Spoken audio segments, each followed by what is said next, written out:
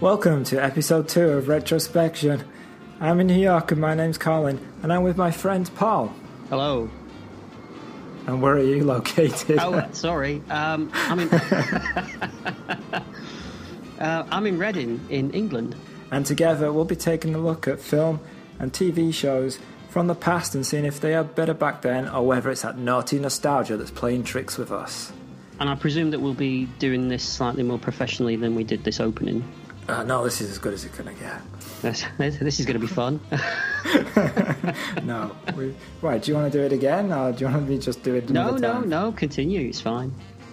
Okay, but before we go into our chosen film, or could it be a TV show? Any retro finds for this week? Yes, it's funny you should ask. I've been shoring up my annuals collection again this week.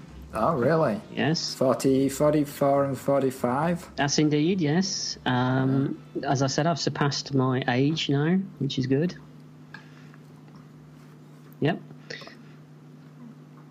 Go on. I was waiting for an age comment, but it didn't come. So it's on you. I thought I'd leave you with an uncomfortable silence. Well, it worked. Just to think about the age yourself. Well, I'm pretty sure that you're the same age as me, so... Only physically. Yeah, of course. So yeah, I got two, actually, this week. I got Battlestar Galactica Annual from 1978. Good condition, comic strips inside, and I actually remember this one. I had this as a kid. That's nice. Mm-hmm. And the other one, which is a bit of a strange one, was a T.J. Hooker Annual from 1982. See, these annuals are aimed at kids, right? I would imagine so, yeah. Was T.J. Hooker aimed at children? It wasn't something that I remember watching in 1982. I might have been a little bit too young. I think I watched it as the series went on. So, yeah, I did watch it as a kid, but to make an annual with comic strips, I mean, it's not that kind of a... It's not the A-Team. Right, yeah. So it is kind of a weird one. But, yeah. I don't know if I had it when I was a kid. I have trouble remembering which ones I did have and which ones I didn't. Knight Rider? Did you have that one? I don't think I had Knight Rider. I think most of mine were based around comic books, so they would have been Battle Action Force, and Whizzer and Chips and things like that. Good old Beano, that kind of thing. Those ones, yeah. I think I got a Beano annual every Christmas. Nice. As a kid. Oh, as a kid. Oh, well. They don't do them anymore, do they? I don't know. I think Beano's... One of them's gone online only. I don't know if it's Dandy or Beano. That's a shame, isn't it? Yeah, it is. Yeah, a lot of kids missing out on the kind of tactile experience that we had. Of parents caning kids, yeah. I've never been beaten on the bottom with a Beano annual. I don't know about you. And it's a point that you sorely depressed you for most of your life. Yeah, I need to remedy that. Talking of Battlestar Galactica, I picked up... I don't know if it's the first novel. I guess it is the original novel in paperback, written by Glenn A. Larson and Robert Thurston. And it says on the front, the greatest space epic ever. Star Wars. I think it's the greatest space epic ever created by Glenn A. Larson. That's kind of how they do it. They actually say the greatest space epic ever dash from ABC TV and Universal. Were there many more? I don't think there were. No. So it's a small pool that they're picking from. It looks pretty good, actually. Text is really small. Well, I mean, that if it's based on the opening 3 episodes, which is it the Saga of Star World?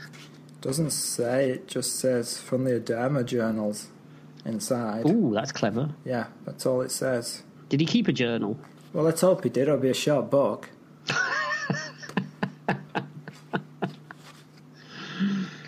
I kind of remember him kind of doing a sort of captain's log every week. Right, maybe. I'll let you know when I read it. It's got a great cover, really traditional, 1970s cover. It's really good.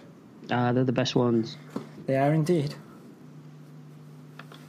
So anything else before we leap into our chosen topic? No, that's it. That's it.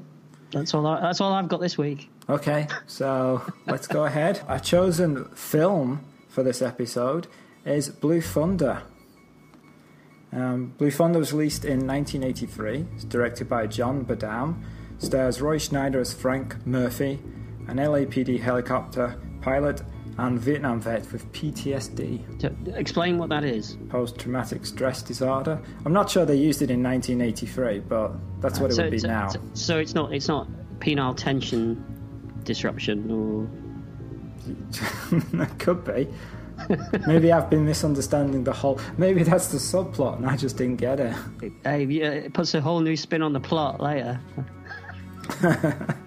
Yes, it does. Maybe that's what he's timing. He's timing how long he can keep it up. That makes a lot more sense. Okay. It also stars Daniel Stern as Richard Lyman Good, which is Frank Murphy's partner. Warren Oates, in one of his last films, plays the chief. And Malcolm McDowell, the Kirk killer, as Colonel F.E. Cochran. And it's a great role. He doesn't really have much to do, does he? Well, we could talk about that as well, about the reason why he probably didn't want to have too much to do. Ah, interesting. So I'll give you the synopsis. So Murphy and his partner are chosen to test fly a new military-style helicopter. While using the helicopter's surveillance equipment to eavesdrop on a meeting between Colonel Cochran, the helicopter project's primary test pilot, and government officials, Murphy discovers a conspiracy to use the helicopter in a military role to crush disorder, and that a secret group is eliminating political getting rid of political adversaries in order to reach their goals. So there you go. Yeah. I watched Blue Thunder when I was a kid, I think, but I don't actually remember when I saw it. I think it was on videotape. Yeah. Because I remember it had the big black plastic shell of videotape. That's right. I think that's the exact same one that I remember as well. But I couldn't nail down specifically when it was that I watched it, but I know I watched it as a kid. Was this a favourite of yours when you were growing up? Yeah, I loved it. Why was that? I guess it's the tech side of it. And the fascism. No, it's just the tech. Well, speaking of the tech, there's an interesting little piece of information that they flash upon the screen before the movie starts, isn't there? Yeah, the hardware, weaponry, and surveillance systems depicted in this film are real and in use in the United States today. Yeah. Which I don't think it was in 1983, but it probably is now. Yeah, but I think they're asking a lot to say that it was in use in 1983. I mean, this not that the actual Blue Thunder helicopter is when you see it, it's not that impressive, really. But what do you mean? It's beautiful. Well, yeah. Are you comparing it to something like Airwolf? Well, that is the other side of it, isn't it? I mean, Airwolf was clearly. I think Blue Thunder came first. Yes, it did. So Airwolf was a complete rip-off of Blue Thunder. Absolutely. But I always thought that Airwolf looked a lot sleeker and a lot more futuristic than what Blue Thunder. But Blue Thunder's more realistic. You say that, but as we will move forward into this film, realistic looking is what I mean. If you say so. Yeah. So we're introduced early to Roy Schneider. I should call him Frank Murphy, really. With his whole watch business, which runs throughout the film. It never really work out. It never really explains what that's all about. I mean, he gives an explanation to someone in the movie, but is that explanation true, or is he? Because it's never really clearly defined. I mean, he says, doesn't he, that he's checking to make sure that they say that is it. If you can time yourself without actually looking at your watch, you know that you're still sane or something like that? Yeah, is that the first thing to go when you go insane is your sense of time. So if you still got your sense of time, you're still okay. That's right, but then he seems to use it later in the movie for other reasons. Well, the first time you see it, it looks to me like he's just looking at his watch anyway. That's why I never understood it when I was younger. Mm-hmm. It's like, well, he's just looking at his watch and stopping it when it gets to the last second. Like, anyone could do that. For someone, but he does look cool. Yeah, well, for someone, if he is clearly having these issues, he kind of breezes through everything in this film quite laid back and happily, doesn't he? I mean, he's not. Well, he has his flashbacks. Yeah, at the most inopportune moments as well. We established early on that he is on the edge, that he's already had one like freak out in the air, and that his partner won't fly with him anymore. Yeah. I would imagine there's a good reason for that, looking at what happens later on in the movie. Right. In fact, there's that great line that guy uses. He says, "I wouldn't fly with him for a bowl that pissed Jack Daniels." Pissed Jack Daniels, yeah. Which I had to have subtitles on because I've never understood what it said. I always thought the guy said, "I wouldn't fly with him for a bowl." A bow? Pissed, yeah, a bowl. And I can never understand why a bowl would be pissing Jack Daniels. Or why that would be a great thing. That would be a horrible thing. Here, have this bowl. Ah! Just pissing Jack Daniels everywhere. But a bowl that pissed Jack Daniels, that's a good thing. I wonder how many variations of that line they used before they settled on a bowl of pissed Jack Daniels. You know, whether there were other versions of that. A bowl. You got me saying bowl. I know. See, he's catching. Yeah. Balls are catching. Everyone will be doing it. Yeah. So we established that he's on the edge. They take off in their helicopter. One thing I like about the flying sequences in this film is it doesn't look like green screen a lot of the time. Most of the time. It looks pretty good. Are you talking about the cockpit? Yeah, when they're in the cockpit and you can see the outside. It looks pretty good. Yeah. No. Yeah. You don't agree? I thought it looked quite fake, actually. Really? It clearly, to me, looked like they're sitting in a cockpit on a gimbal, and the back projection didn't look great. I thought it looked good with the reflections on the inside. Be honest, were you wearing your glasses when you watched this movie? I was watching it on my iPad from 17 feet away. Looked beautiful. This movie looks great. It looks like a documentary. It's so real. Yeah. All right. So we disagree on that. I'm sure there'll be more. They seem to spend most of the time peeking in people's windows. Well, yeah, which is a great scene. It's the one that I remember from when I was a kid. Yeah, I wonder why. Where they're hovering outside the naked woman doing yoga. Why is she doing that? Why would you do that? Why not? Is the question you should be asking. Why aren't we all doing that? I certainly wouldn't be peeking in your window. I should not want you peeking through my window. Well, this is the thing. It's kind of implied that she knows that they're there and she's doing it, but she never really looks at them. Right. But this isn't the first instance of them peeking in at people's windows that happens in this film. They do it a few times. Right, but this is the first occurrence in the film. But they also indicate that it's kind of an initiation and that other pilots have done it and it's something they all do at some point. Mm-hmm. Mm. Yeah. So then they get a call. So then a woman gets attacked. Yes, then doesn't she? Commissioner McNeely. She gets mugged, and they fly over to give support. And we see doing the dusting, that they call it, where they're rising up the dust with the rotor blades. That's right. Yeah, I like this bit. I like this sequence. I thought that was quite. Finally, that was quite real. Yeah, no. There was a bit of realism in there. It was that was acceptable. Right. Good. Glad. And then Commissioner McNeely gets shot, and they're called back to headquarters, where they get told off, a bollocking by the boss, which seems really out of proportion for what they did. Yeah, I mean, they basically tried to help. I mean, they didn't. But they didn't let these people get away, did right. they? I mean, they were there in time. They got two out of the three of the bad guys. And he's going like, for flying and hovering and looking, we're going to get all these complaints, blah blah blah. But if everyone does it all the time, why is it such a big deal now? Well, none of the other instances have been in the Blue Thunder movie. When did you get so cynical? I don't know. It kind of happened after this movie. Oh, good. It should be useful when you watch your next Marvel film. So... don't start, because I've got a bone to pick with you about this movie and Marvel movies, but we'll get to that. So the chief then says, they'll burn you, me, your little friend here, and the whole goddamn division, and you're grounded. Again, way over the top for the situation. Oh, yeah, completely. Yeah. And then he gets in his car and does a strange driving in and out of cones routine. Yeah, right. But before that, you get this great line. If you're walking on eggs, don't hop. That's right. I'm going to use that now. What, all the time? Every day. I'll look forward to that. Good. Yeah. When you first use it, you'll have to let me know how it goes. Well, you'll be the first. Lucky me. Yeah, so he does his driving through cones thing, which, I don't know, is that part of his testing himself? Well, this is what I don't understand, because here he uses his watch thing again, doesn't he? Right.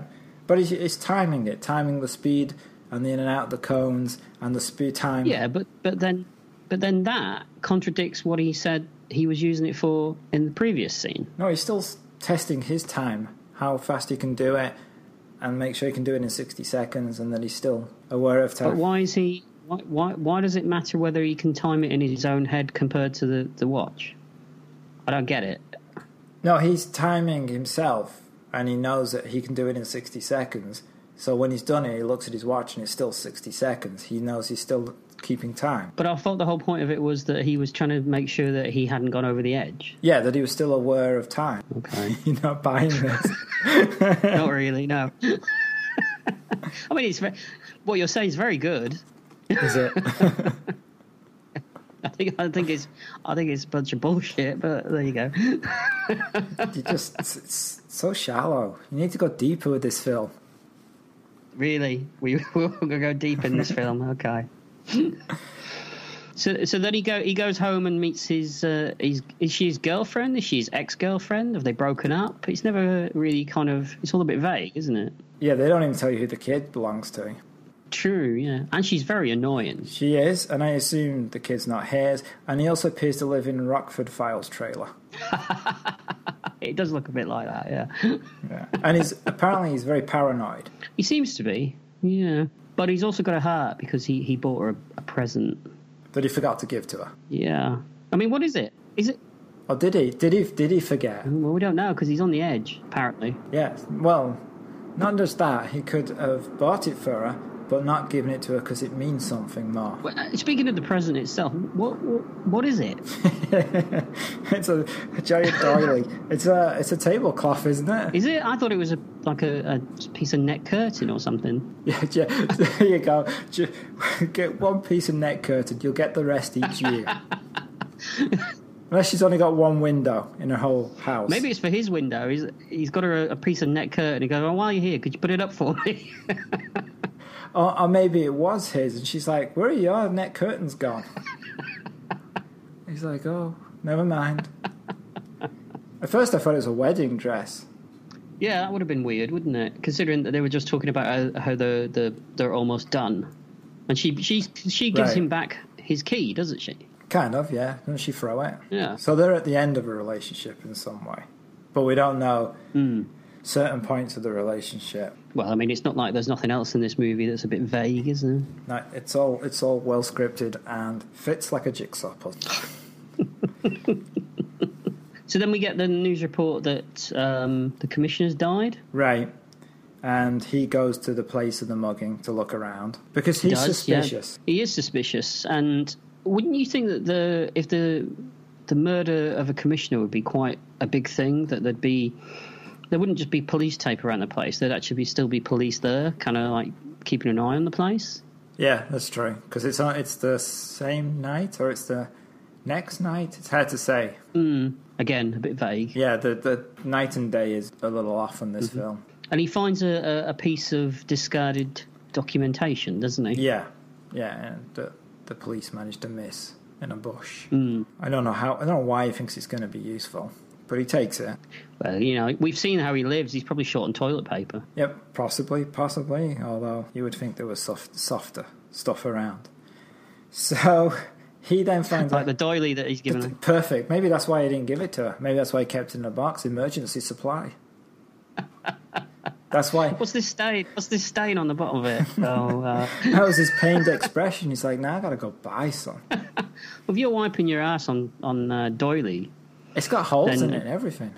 Exactly. It's no wonder he's paranoid. Yeah, he's on the edge. Literally. Maybe somebody thinks somebody's cutting his toilet paper. Possibly. Yeah. So then he gets a call to tell him that he has been put on a special detail with a new helicopter. Now, this is a man who is under psych evaluation has just been grounded and is now given a new special program in charge of a $5 million helicopter. Exactly, and it comes out of the blue. Yeah. I mean, there's been no lead up to this in the movie so far, and then these people turn up and say, "Oh, we've got this helicopter that we'd like to test fly for us." Well, but that's how films work, right? This is this special event that occurs in his life that the film starts with.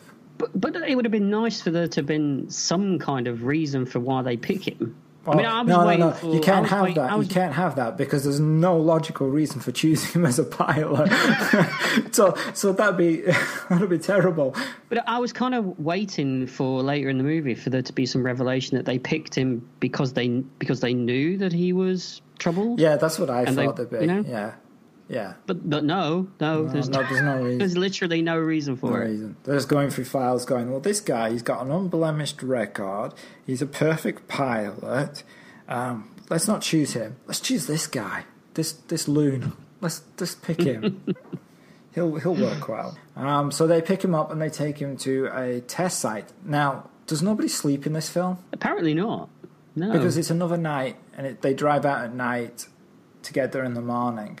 So no one, Frank Murphy has not slept. So here's a guy under psych evaluation. He's just been grounded, and apparently he hasn't slept for 2 days. Yeah, and he's completely wide awake when he gets there. I mean, he doesn't look tired. He doesn't look, like some guy who's been driving all night. No, he looks fine. So shall we get to the actual tested? Yeah, because this is great. Go on. Why great as in sarcastic by any chance, or great as in truly magnificent? Well, this is supposed to be. They reel off all these things that this new helicopter can do, where it can, well, set the scene for me. It's a street, isn't it, with lots of cardboard cutouts of people. And fake vehicles and buses, and there are cardboard cutouts of people in white who are civilians, and then ones that are in red that are terrorists, and the helicopter is supposed to just shoot down the ones in red. Well, from the looks of it, though, doesn't it just kill everyone? Yeah, but that's why Frank Murphy's laughing, because he just like looking at it as if it's a big joke, because the helicopter's just strafing everything.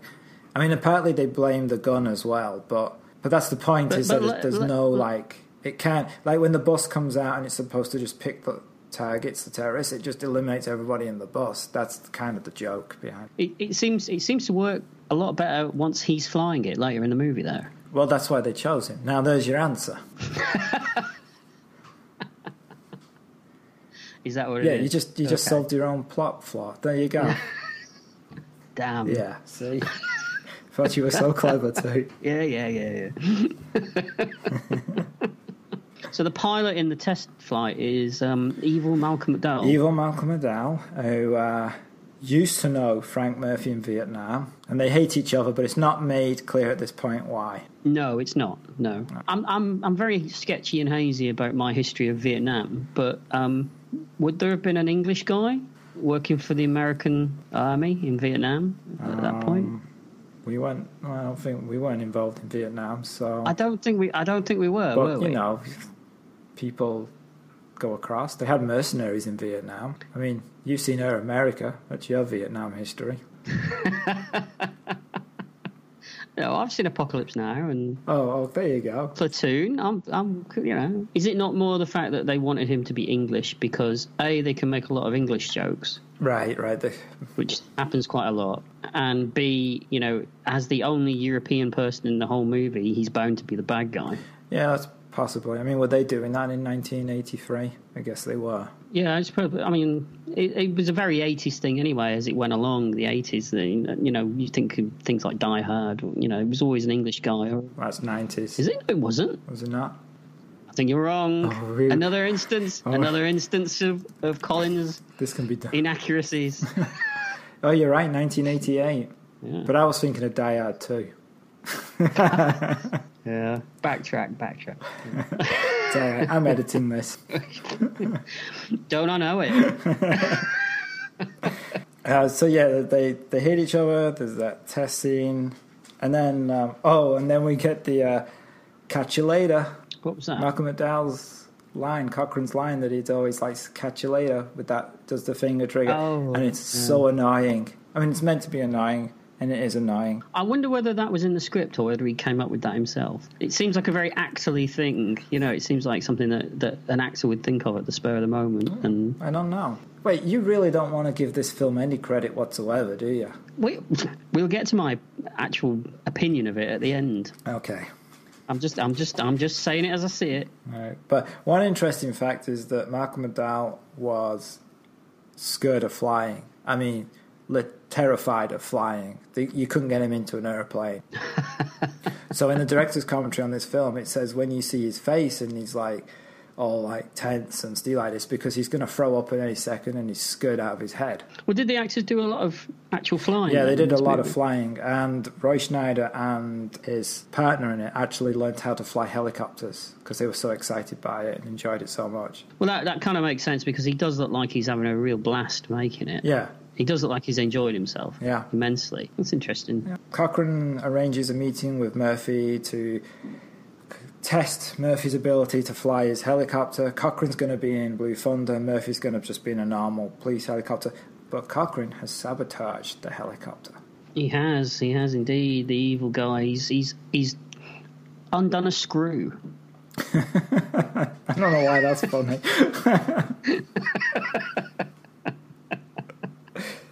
Yes, he has. He's undone a screw, which seems to mess up the entire helicopter. It does, and screws will do that. Oh yeah. It wasn't very tightly. Because he just unscrews it with his hand, doesn't he? It wasn't very tight. Well, some screws are not meant to be tight. They're meant to just be there. The best screws are the tight ones. Well, you say that. I mean, sometimes it's about the size of the screw rather than the type. I can imagine that.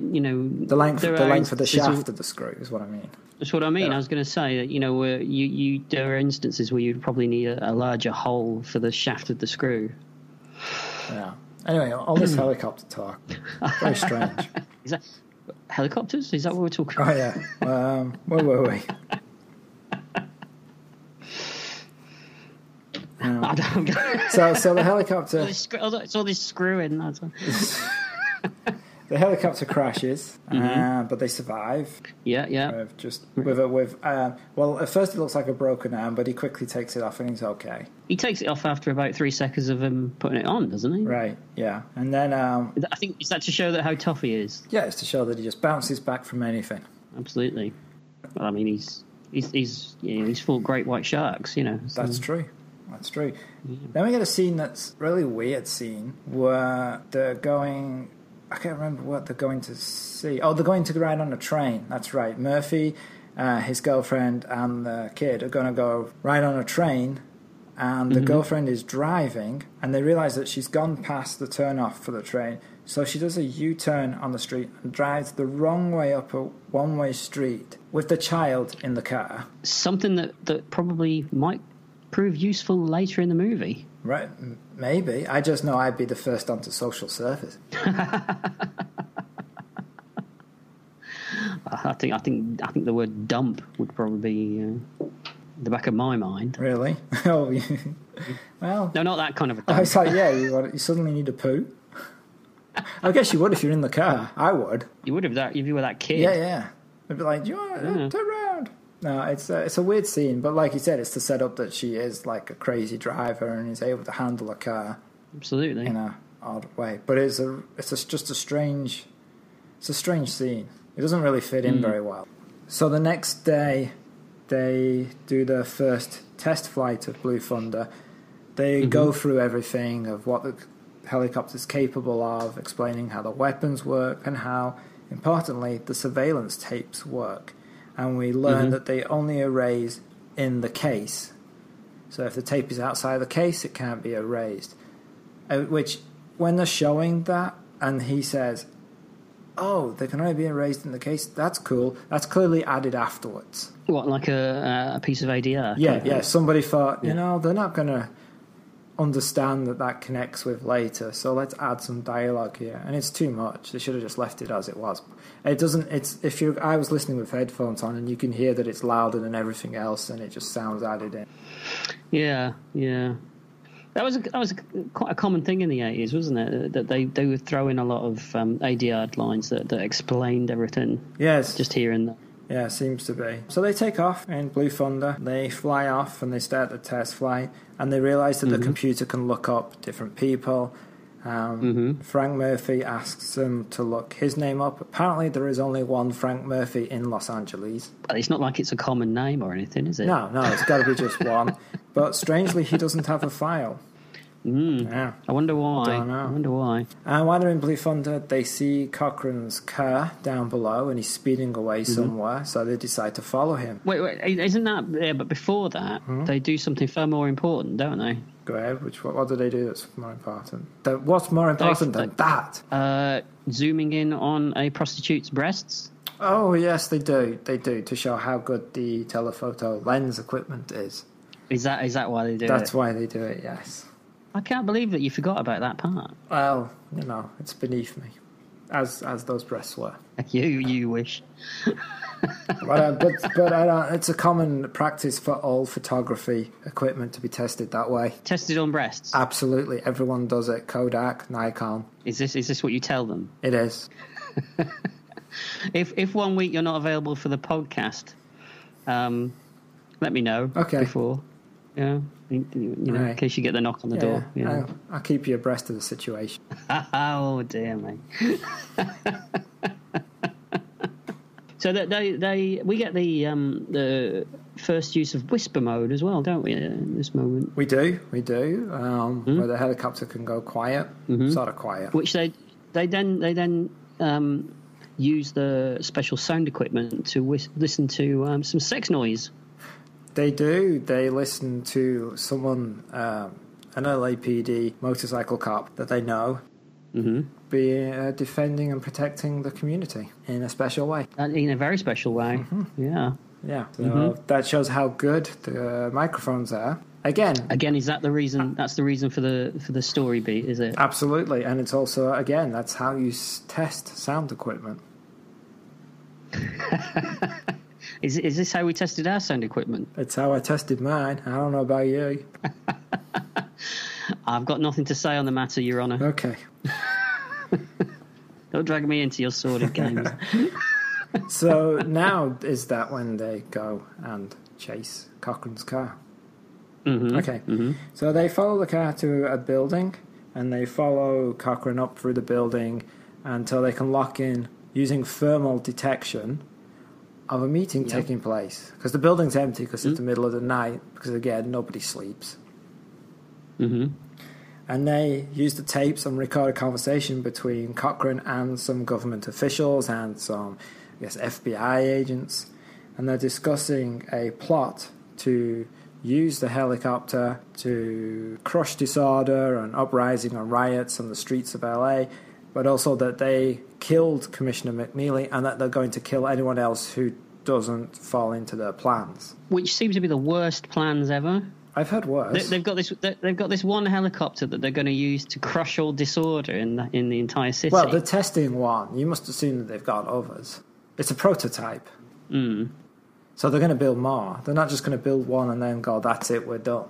So the plan is to kind of, become kind of like a fascist kind of state where they're using these helicopters to control everyone. Is that the plan?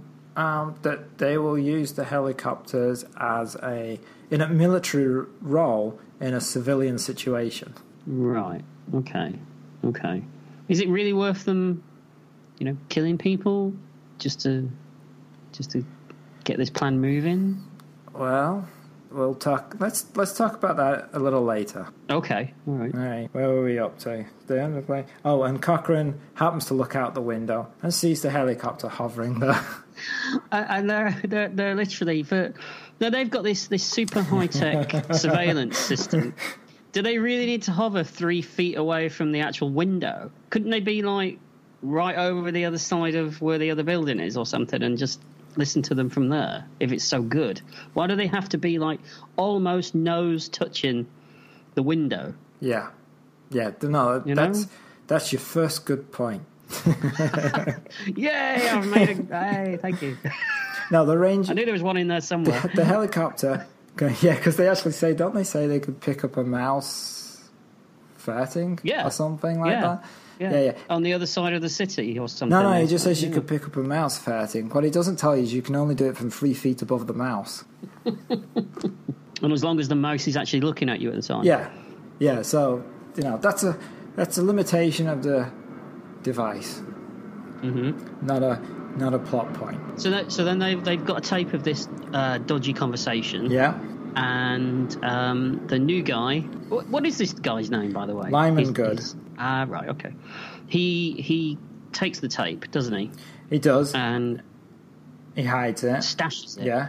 And then goes and gets his groceries. Well, he's again a bit like Murphy. All this is going on, and they're just kind of like happily breezing through everything. Yeah. Not a care in the world, It's like, oh, well, we just uncovered this massive conspiracy, and people are obviously going to be wanting this tape back. But man's got to eat. But they even say we're going to kill Murphy. He doesn't seem that bothered.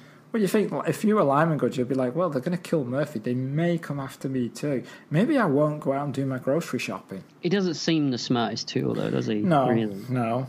And then he comes home, and obviously they're waiting for him, and they attack him. He does a runner, but he's caught, and then he's killed. Quite brutally as well. Yeah.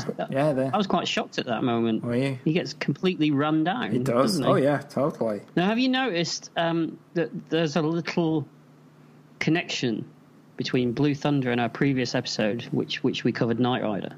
Terrible writing. There's 2 connections. The helicopter talks. That would be good.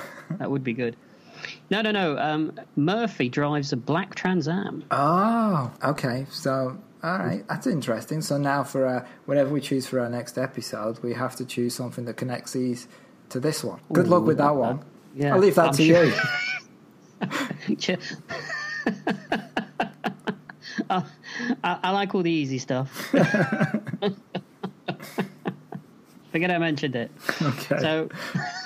So now they're going to frame Murphy for this kid's death, aren't they? Yeah. How they would do that, I don't know. Why would anyone think that Murphy would kill his partner? Yeah, but everyone seems to believe it. Well, the police are just doing what they're told to do. And we've already established that Murphy is kind of not working on all thrusters, is he? I mean, he's No, that's true. He's got his weird watch thing going on. He likes to drive in and out of cones. Oh, that all leads up to being a killer, right there. It's all the evidence you need. It seems to be in this movie. Yeah. So then Murphy breaks into where they're keeping the helicopter. Yeah, because they need to put the fuse back in, because Lyman Good left him a message on his voicemail that gave him a clue to go back to Blue Thunder. Isn't this fantastic prototype that they built, shouldn't it be guarded slightly better? You would think so, but I guess they just kept it at the normal police heli base, so it's just guarded like a normal police heli base, and if he's still got police credentials, he can still get in. I mean, this was 1986, so... Wait, 83, sorry. So they didn't have, like, security doors with thumbprints and all that stuff. They didn't have coherent plots. They didn't have locks. All the doors you could just walk into, no one cared. The 80s. Yeah, a fantastic time. Yeah, so he puts the fuse back in, and there's a message in Blue Thunder telling Murphy to location of the tape, which is in a dumpster in a driving cinema. Yeah, so then Murphy steals Blue Thunder, doesn't he, and gets his girlfriend to go find the tape. Yeah, and she uses her driving skills to evade the police, to get the tape, and then she's going to go take it to a TV station so it can be played on the air. Now, when he steals Blue Thunder, Malcolm McDowell comes running out with a handgun and starts shooting at Blue Thunder. Now, he knows that this, impervious to most bullets. Why is he even bothering? He's angry. Is that what it is? He's emotionally heightened, and his anger has got the better of him, and so he's taking it out on Blue Thunder. Now, the bigger question should be, why did no one shoot him? Because as far as anyone's concerned, he appears to be shooting at one of their helicopters. This is true, isn't it? Yeah. No one knows why it's gone off and taken off. Yeah, because they don't know that he's inside there. Yeah. They don't know that it's Murphy that's inside there. They don't know it's been stolen.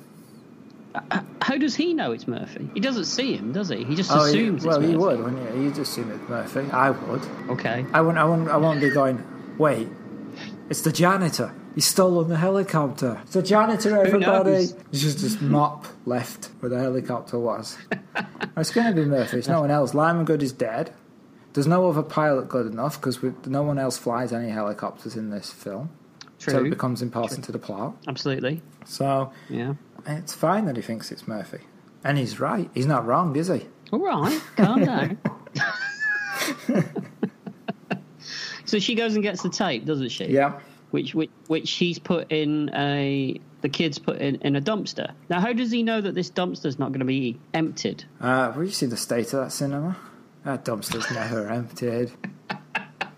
The bigger question is, how does she know what it is? That is true. Because it doesn't look like a videotape. It's in that red and grey box, and the dumpster's full of garbage. Murphy does tell her to take it to the TV station, though. Yes. So I presume that she's assuming it's a tape of some kind.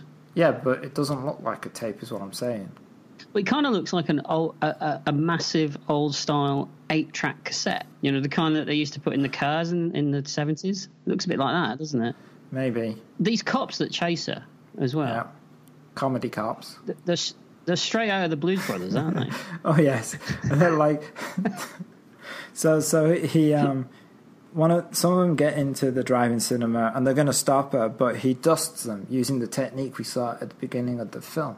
It's just like a jigsaw puzzle. Good callback. Beautiful. Work of art. It's all fitting together. See, I was wrong. I'm completely wrong about this movie.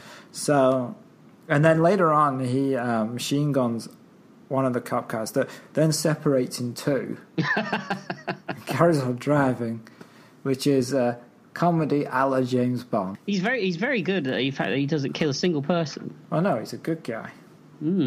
Considering good guys don't do that. Yeah, but considering that we had the test flight of this earlier, and it was shown that this gun was complete and utter.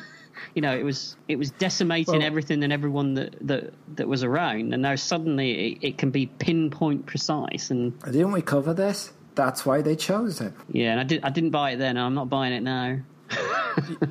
The evidence is in front of you. Another thing though, Murphy's had one night in this helicopter, and he's an expert on it. You've flown one helicopter, you've flown them all. Yeah, but he's never flown a helicopter with all these gadgets and widgets in there, has he? Widgets. It's got widgets, has it? Technically, isn't it? I thought a widget was one of those that made the head form on your can of beer. A widget is. Has it got those? Widget is amazing. It's a term for any kind of gadget that does something. Okay, all right. And that was you might think I'm being vague, but put me next to this movie, and you know. All right, so I don't know. Maybe you read the manual. Is that what it is? It was under the seat. Yeah, as we discussed in our Knight Rider episode, you just read a manual, you know everything. No, that would be interesting. Do you think that the Knight Foundation actually built Blue Thunder? No, because it makes sense. That's what you say. Just think they could have had a shared universe. Wow. Let's just pause for a second and actually think about that. You like the idea? Go on, admit it. You like the idea of Blue Thunder taking place in the same universe as Knight Rider? It could be no worse than the TV series that did spin off from this film. Yeah, it didn't last very long either, from what I remember, did it? No, like 13 episodes, something like that. Werewolf went on forever. Oh, See? yeah. Really did. So then we have a chase sequence, and she tries to get the tape, and then people try to stop Murphy, and there's some absolutely terrific, you can't argue with this, terrific flight sequences in this film. Oh, absolutely, yeah. The flight sequences are really, really good in this film. Yeah, and they send out 2 F-16s.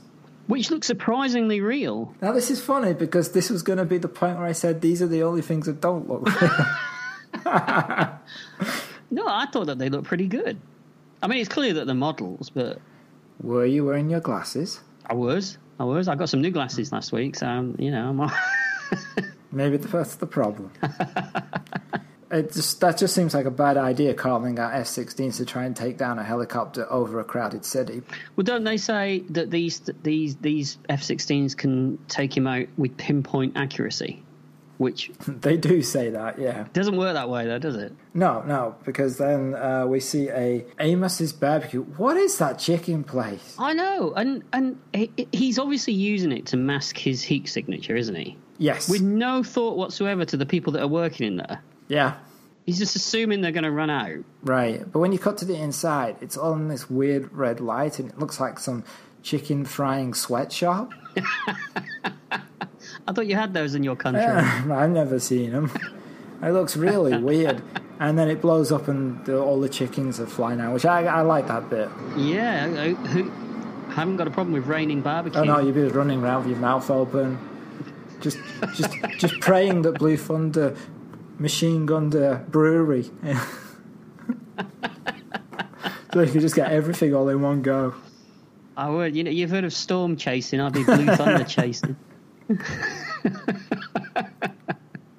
Yeah. So the F-16s mess up. One of them gets shot down, and the pilot bails and lands safely.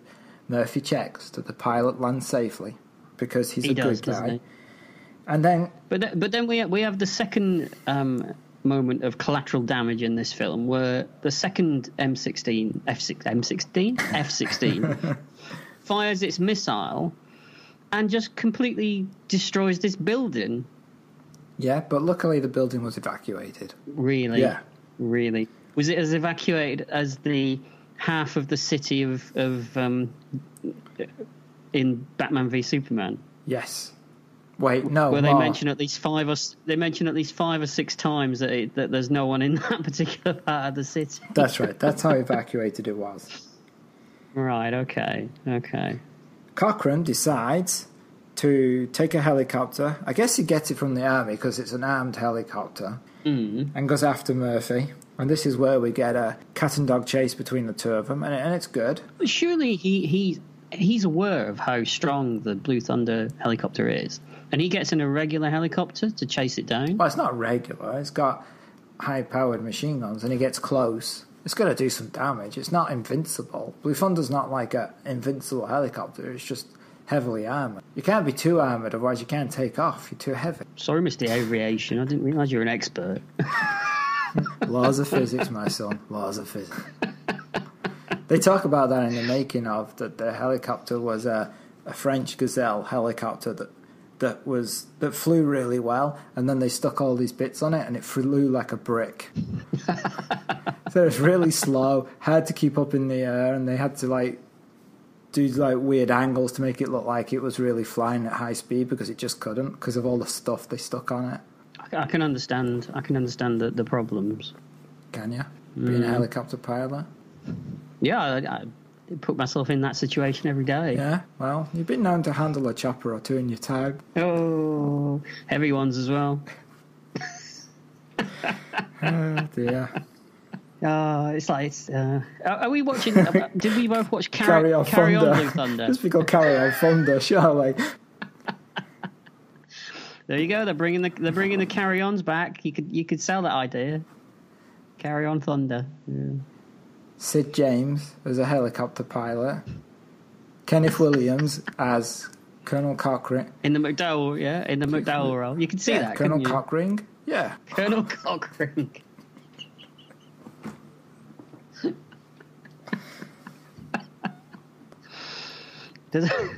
Does he keep slipping? Yeah. That'd be good. I can see it. Where would you have Hattie Jakes? Oh. I mean, you can't put her in one of those helicopters, can you? I don't know. She'd be the chief. That would work. Yeah, Hattie wouldn't Jakes it? is the chief. Would work. And then you need, his name's escaped me, glasses. Charles Hawtrey. Charles Hawtrey would be Lyman Good, but obviously would be Lyman Wood. Lyman Wood. They're Yes. good. Yeah. You do realise that if we've got any listeners that are listening to this in the States, they've switched off now because they haven't got a clue as to what we're talking about. Well, they just know that there's 23 carry-on films, and they've got all that to look forward to. We're going to do every single one, okay? At some point. But not in order, because even I would have to quit before then. Oh, yeah. Where were we? Carry On Thunder. Let's get back to Carry On Thunder. Carry On so Thunder. Murphy gets wounded He does, yes. in a spectacular spray of blood. Yeah, lovely. Like it. Don't you find that it's a peculiar thing in those Because this is a weird movie, because it's kind of like... It feels like a 70s movie, but it looks like an 80s movie. Can you explain? Like, how does it feel like a 70s movie? Well, you know, the whole... Conspiracy thing, and you know, the people in charge are all you know, dirty, and you know, the character of Murphy is kind of he's an anti-hero, isn't he? And you know, the 70s was a very anti-hero time for characters in movies. But yet the look of it, it's all glossy, and it looks like an 80s movie. Okay. But with the sensibilities of a 70s movie. All right, I get it. But don't you find in 70s movies, and it's a very long-winded way to get round to my point, but don't you find in 70s movies that the blood always looks like paint? Yeah. Yeah, like you watch a Sam Peckinpah film or a spaghetti western or something like that. It's always really viscous, bright red. It's like it wants you to look at it. Yeah. So how does this... I presume he gets shot. Yeah, but we've already seen how quickly he can recover. This is true, yeah. I mean, he recovers quite quickly from quite a nasty, what looks like a nasty gunshot wound. I mean, there's going to be bits of metal in there and all kinds of stuff, but, you know, he's... Yeah. And this shot damages Blue Thunder and stops the machine gun from working correctly. He can't change the direction, it can only fire forwards. Mm-hmm. So he has to somehow maneuver Cochrane in front of Blue Thunder. And this is where we get to the 360. A loop which we probably should have mentioned earlier, because the film does a better job of setting it up than we did, that Murphy is capable, or has done in the past, a full 360-degree loop in a helicopter that everyone says is aerodynamically impossible. Now, is that true? There are some helicopters that can do 360 loops, but not all helicopters can do that. Right. There are some. Because as we find out, McDowell tries it. Does he try it? I thought he just watches. Does try it. Cause he I thought he tries it. Oh, okay. Because then he says, like, impossible. Mm-hmm. No shit. And then boom. Well, it's impossible in Blue Thunder because the helicopter's too heavy to do that. But it's not impossible in a helicopter. But he's got turbine speed, hasn't he? Turbine speed. That's exactly what it's called, turbine speed. The button's labeled really fast. So he does the loop and gets behind him, and he blows him up. Yeah. And then it's night, suddenly. Well, it's night by the time that he finds a railway line, because he was searching for a long time. And then get that beautiful sunset shot. And why does he destroy it? I mean, he parks the thing on a railway line, and then a train comes and destroys the thing, and then he walks off into the sunset. But why does he destroy it? Closure. Is that what it is? Yeah, emotional closure. I bet the people in charge were like, oh, well, that's just screwed us for if we wanted to do another one. Yeah, it's like, well, we could have just taken the guns off it. There was no need to land it in front of a train. Again, though, Murphy's demonstrating a severe lack of, regard for anyone else. I mean, that could have derailed the train, but then I suppose he's destroyed a building, he's blown up a barbecue chicken factory. He doesn't give a shit, Well, at this point. The building was probably a financial centre of corruption. The barbecue chicken place is full of cholesterol. He's a good man. He's just doing good things. He's looking out for the community. Yes. And that railroad should never have been built there. Is that what it is? Yeah. Is that what is the point that he's trying to make? That's the point the film's making. Okay. All right. Yeah. So he lands the plane, destroys it, walks off, and that's where it ends. Except for a little piece about what's happened to all the people being arrested as the conspiracy plays out on the videotape over the news. I didn't see that. I switched it off before that.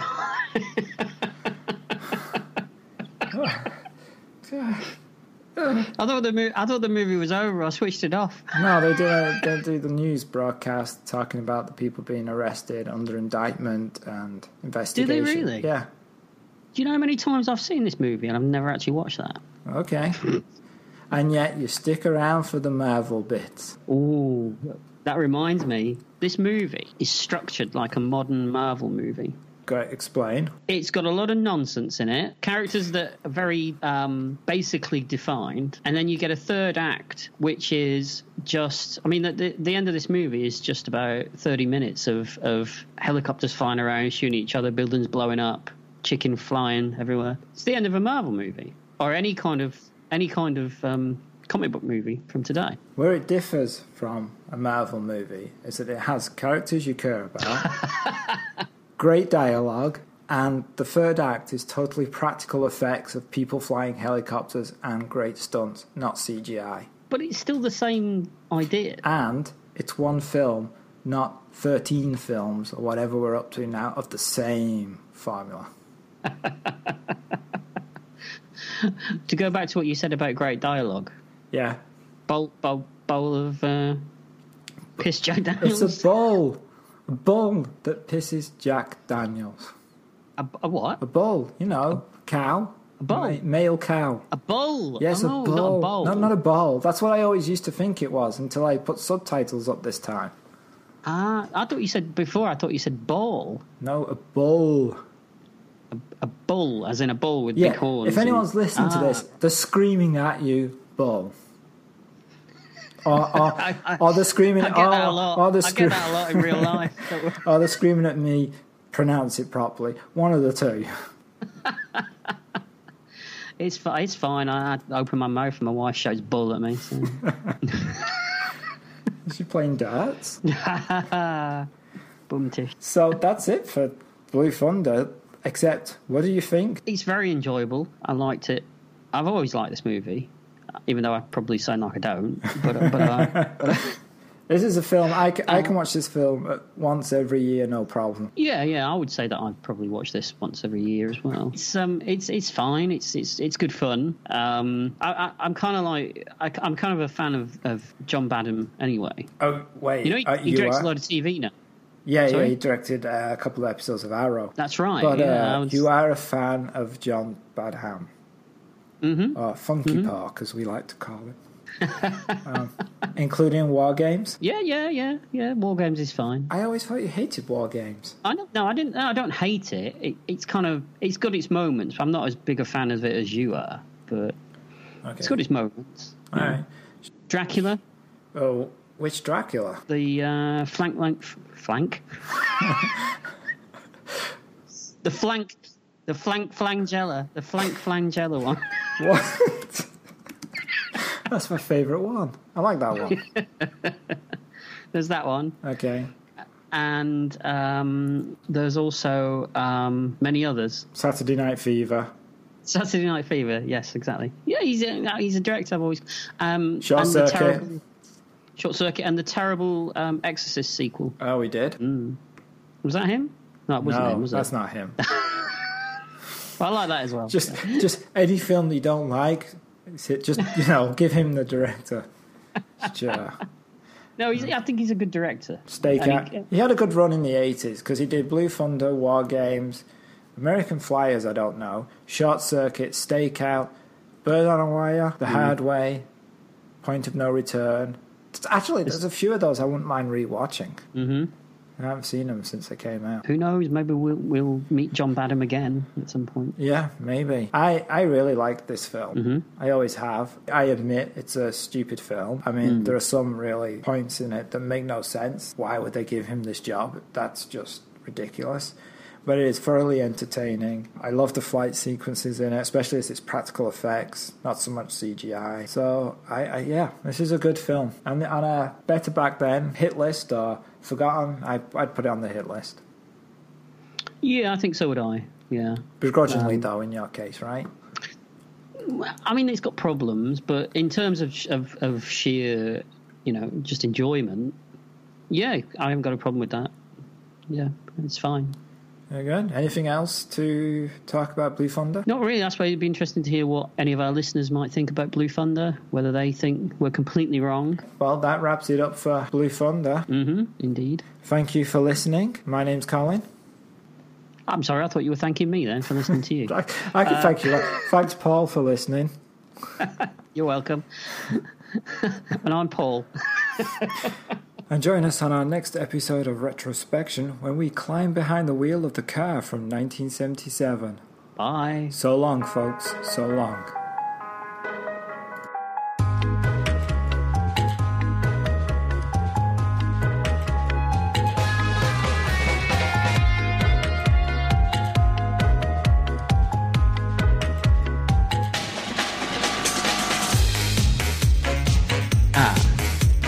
Yeah.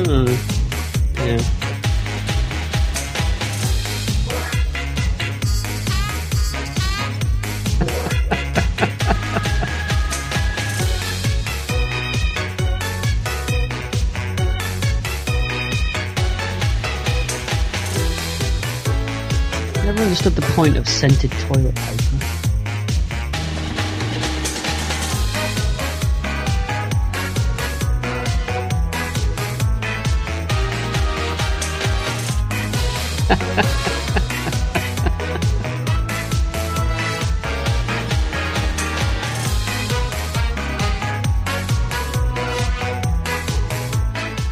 Can we stop for a second while I go for a piss?